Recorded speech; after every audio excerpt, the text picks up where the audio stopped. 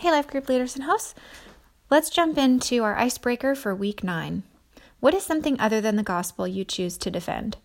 Just as Paul defended the gospel, there are other things in our lives that we choose to defend.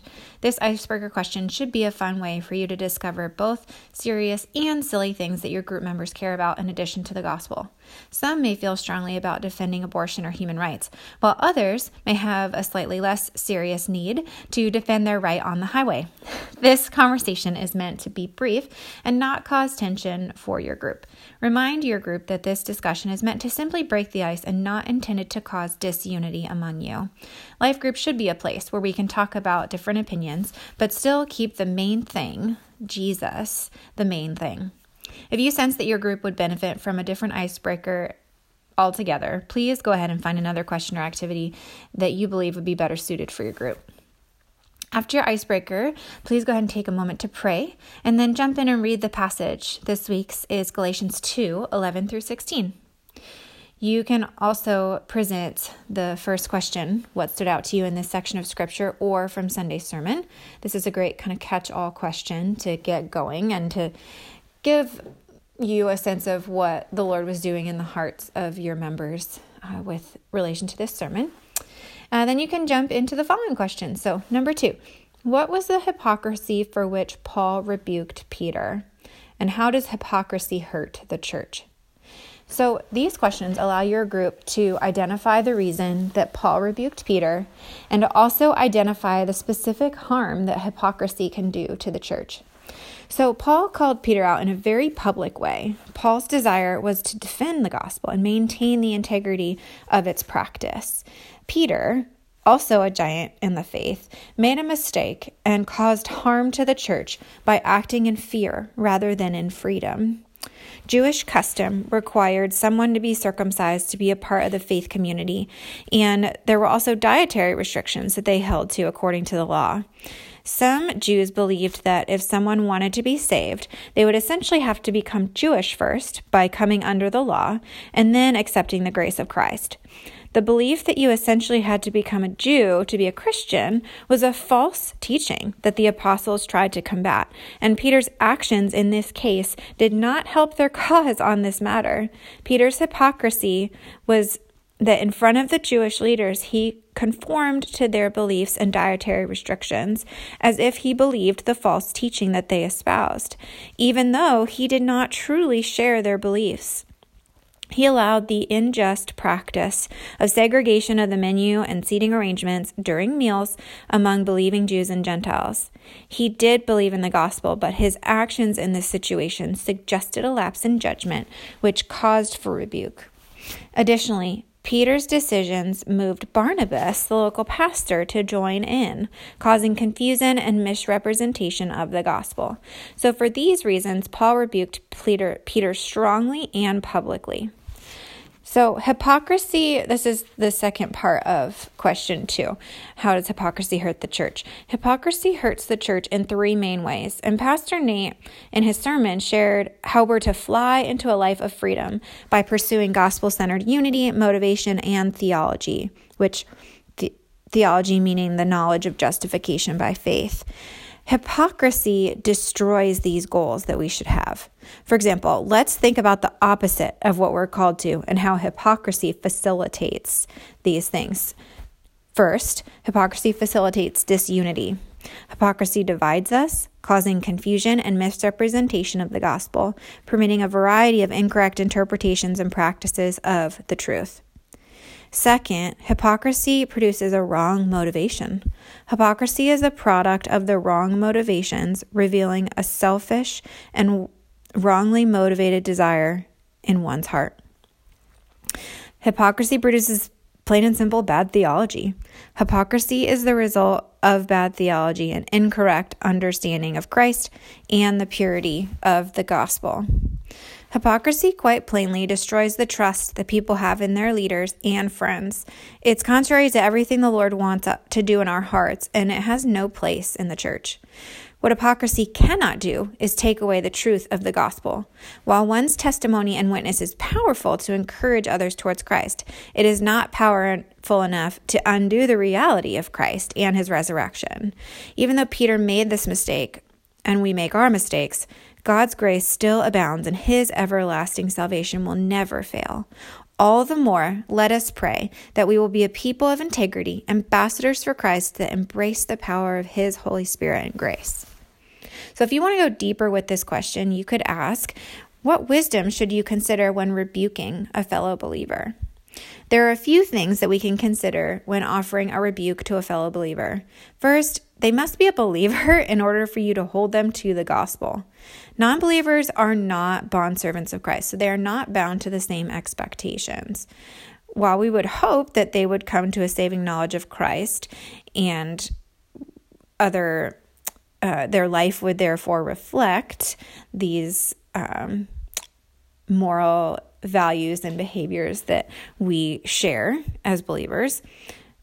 So while we would hope they would come to Christ, we should not expect them to conform to heavenly desires without a change of heart. Okay, so second, what other wisdom should you consider when rebuking a fellow believer? You should also consider how the offense must be clear and contrary to the gospel. So for example, there may be a matter that seems disputable where intentions are unclear. Before a rebuke is offered, clarifying questions may need to be asked and answered to determine the full scope of the situation. Okay, third, we must consider the context of the offense. Paul rebuked Peter publicly because of the public display of his hypocrisy. So we must consider how the rebuke should be delivered and how the audience who witnessed it should be addressed. Above all else, believers should consult the Lord in prayer whenever they may be in a situation where rebuke is necessary. Finally, your group members may have other ideas about things we should think about before rebuking another Christian, so encourage them to share. You may also have the opportunity to ask for personal testimonies from people who have been in situations that required rebuke, and their experiences could be very valuable to the discussion. If you have your own example, please also feel free to share it. Question 3. How do you act or think differently when motivated by fear versus freedom? So the goal of this question is to get us talking about how we act when we're motivated by fear, as well as how we might respond when motivated by freedom through Christ. So we talked about this last week. So this question may feel repetitive, so if you feel your group covered this sufficiently last week, you can take extra time on the other questions. However, if you'd like to dive deeper into this discussion and revisit it a little bit, use this as an opportunity for your group to express their thoughts in this area of fear versus freedom. We can know intellectually the difference between being fear motivated versus being freedom motivated. However, this question provides a chance to challenge your group to truly consider the difference manifested in their lives when they walk in fear or in freedom. When we walk in fear, we're limited. We isolate ourselves from the truth and often others, making unhealthy choices that impact not only ourselves but those around us. 2 Timothy 1:7 says that God does not give us a spirit of fear, but of power, love, and of a sound mind. It is in this freedom from fear that we should operate as believers. We can run toward the things God has for us without fear of failure, judgment, anxiety, or anything else, because we know that He is on our side. He has set us free. Practically speaking, we also act differently when we're motivated by freedom instead of fear. We treat others better with dignity and respect because we are free and not in bondage to sin. So we have no desire to oppress or distress anyone else because we are not experiencing these things ourselves. Praise the Lord. Okay, question 4. How do you understand the meaning of being justified by faith? So the purpose of this question is to have your group actually define and fully understand the beautiful truth of our justification through faith, at least more fully understand than we do currently. So the Apostle Paul clearly states in this passage, in verse 16, that we know that a person is not justified by works of the law, but through faith in Jesus Christ. So this statement is powerful because it gives us the reason for the freedom we have in Christ. Pastor Nate explains this well in his sermon notes when he says, God deposits Christ's righteousness into your account, which means He begins to see you just as He sees His Son, without error, without sin, and without guilt. Justification is a term used in legal terms to essentially describe winning one's case. When one is justified by the law, they are proven to be right or reasonable by that law and not condemned by that same law. What is so beautiful about our God is that He declares this justification over us. We cannot attain it on our own, but He makes it possible for us through the atonement of His Son on the cross. To be justified by faith means that we are made righteous in the sight of God, which means we are not condemned to pay the penalty for our sins. What a glorious gift from our gracious God. So if you want to go deeper with this question, you would ask a follow-up one, which is this: how would you explain this gospel truth to someone else? The true testament to our learning and understanding something is being able to share it with somebody else.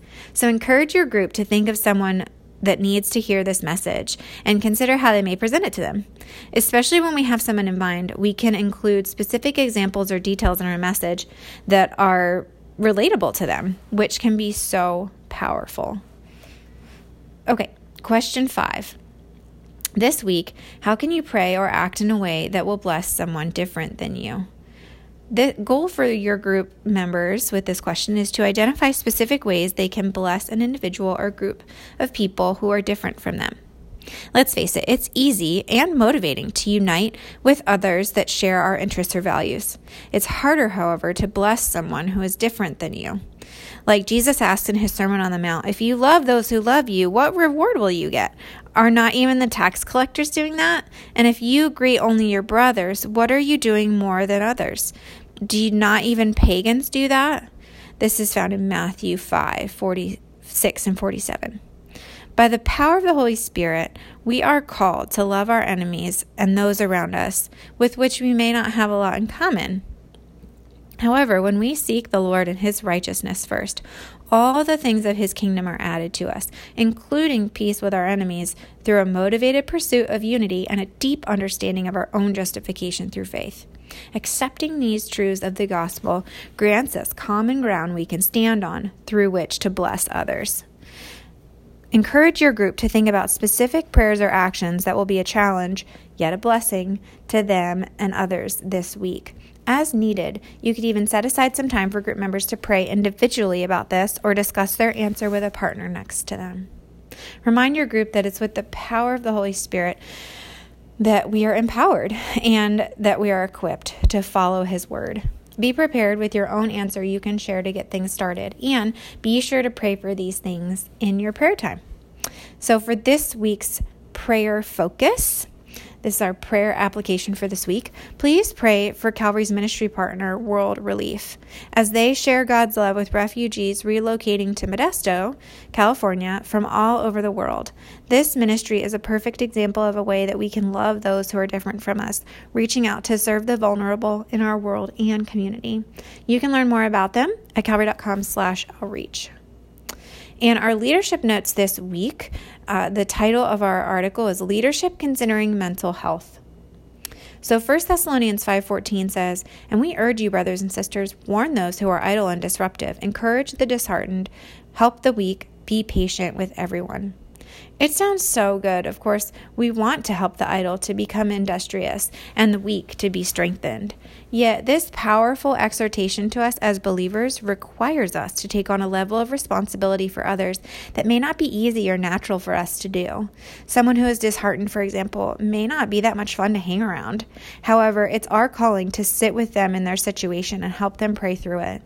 Being patient with everyone means we must be long-suffering with anyone, especially those in our life groups. Identifying things like disruption or heartache in someone's life takes a level of personal relationship. Life groups provide us with this exact opportunity to speak into each other's lives. Some of our brothers and sisters in Christ struggle with mental health on various levels, and to meet our group members where they're at may require some heavy lifting and inconvenience at times. Yet, when we are obedient to serve God and His people, we are blessed to see His power unleashed in their lives and in our own. This is the work that God calls us to do, and we must pray that He will show us how to do it. Part of our training describes the 3 R's method of relating, revealing, and responding to your group member or members.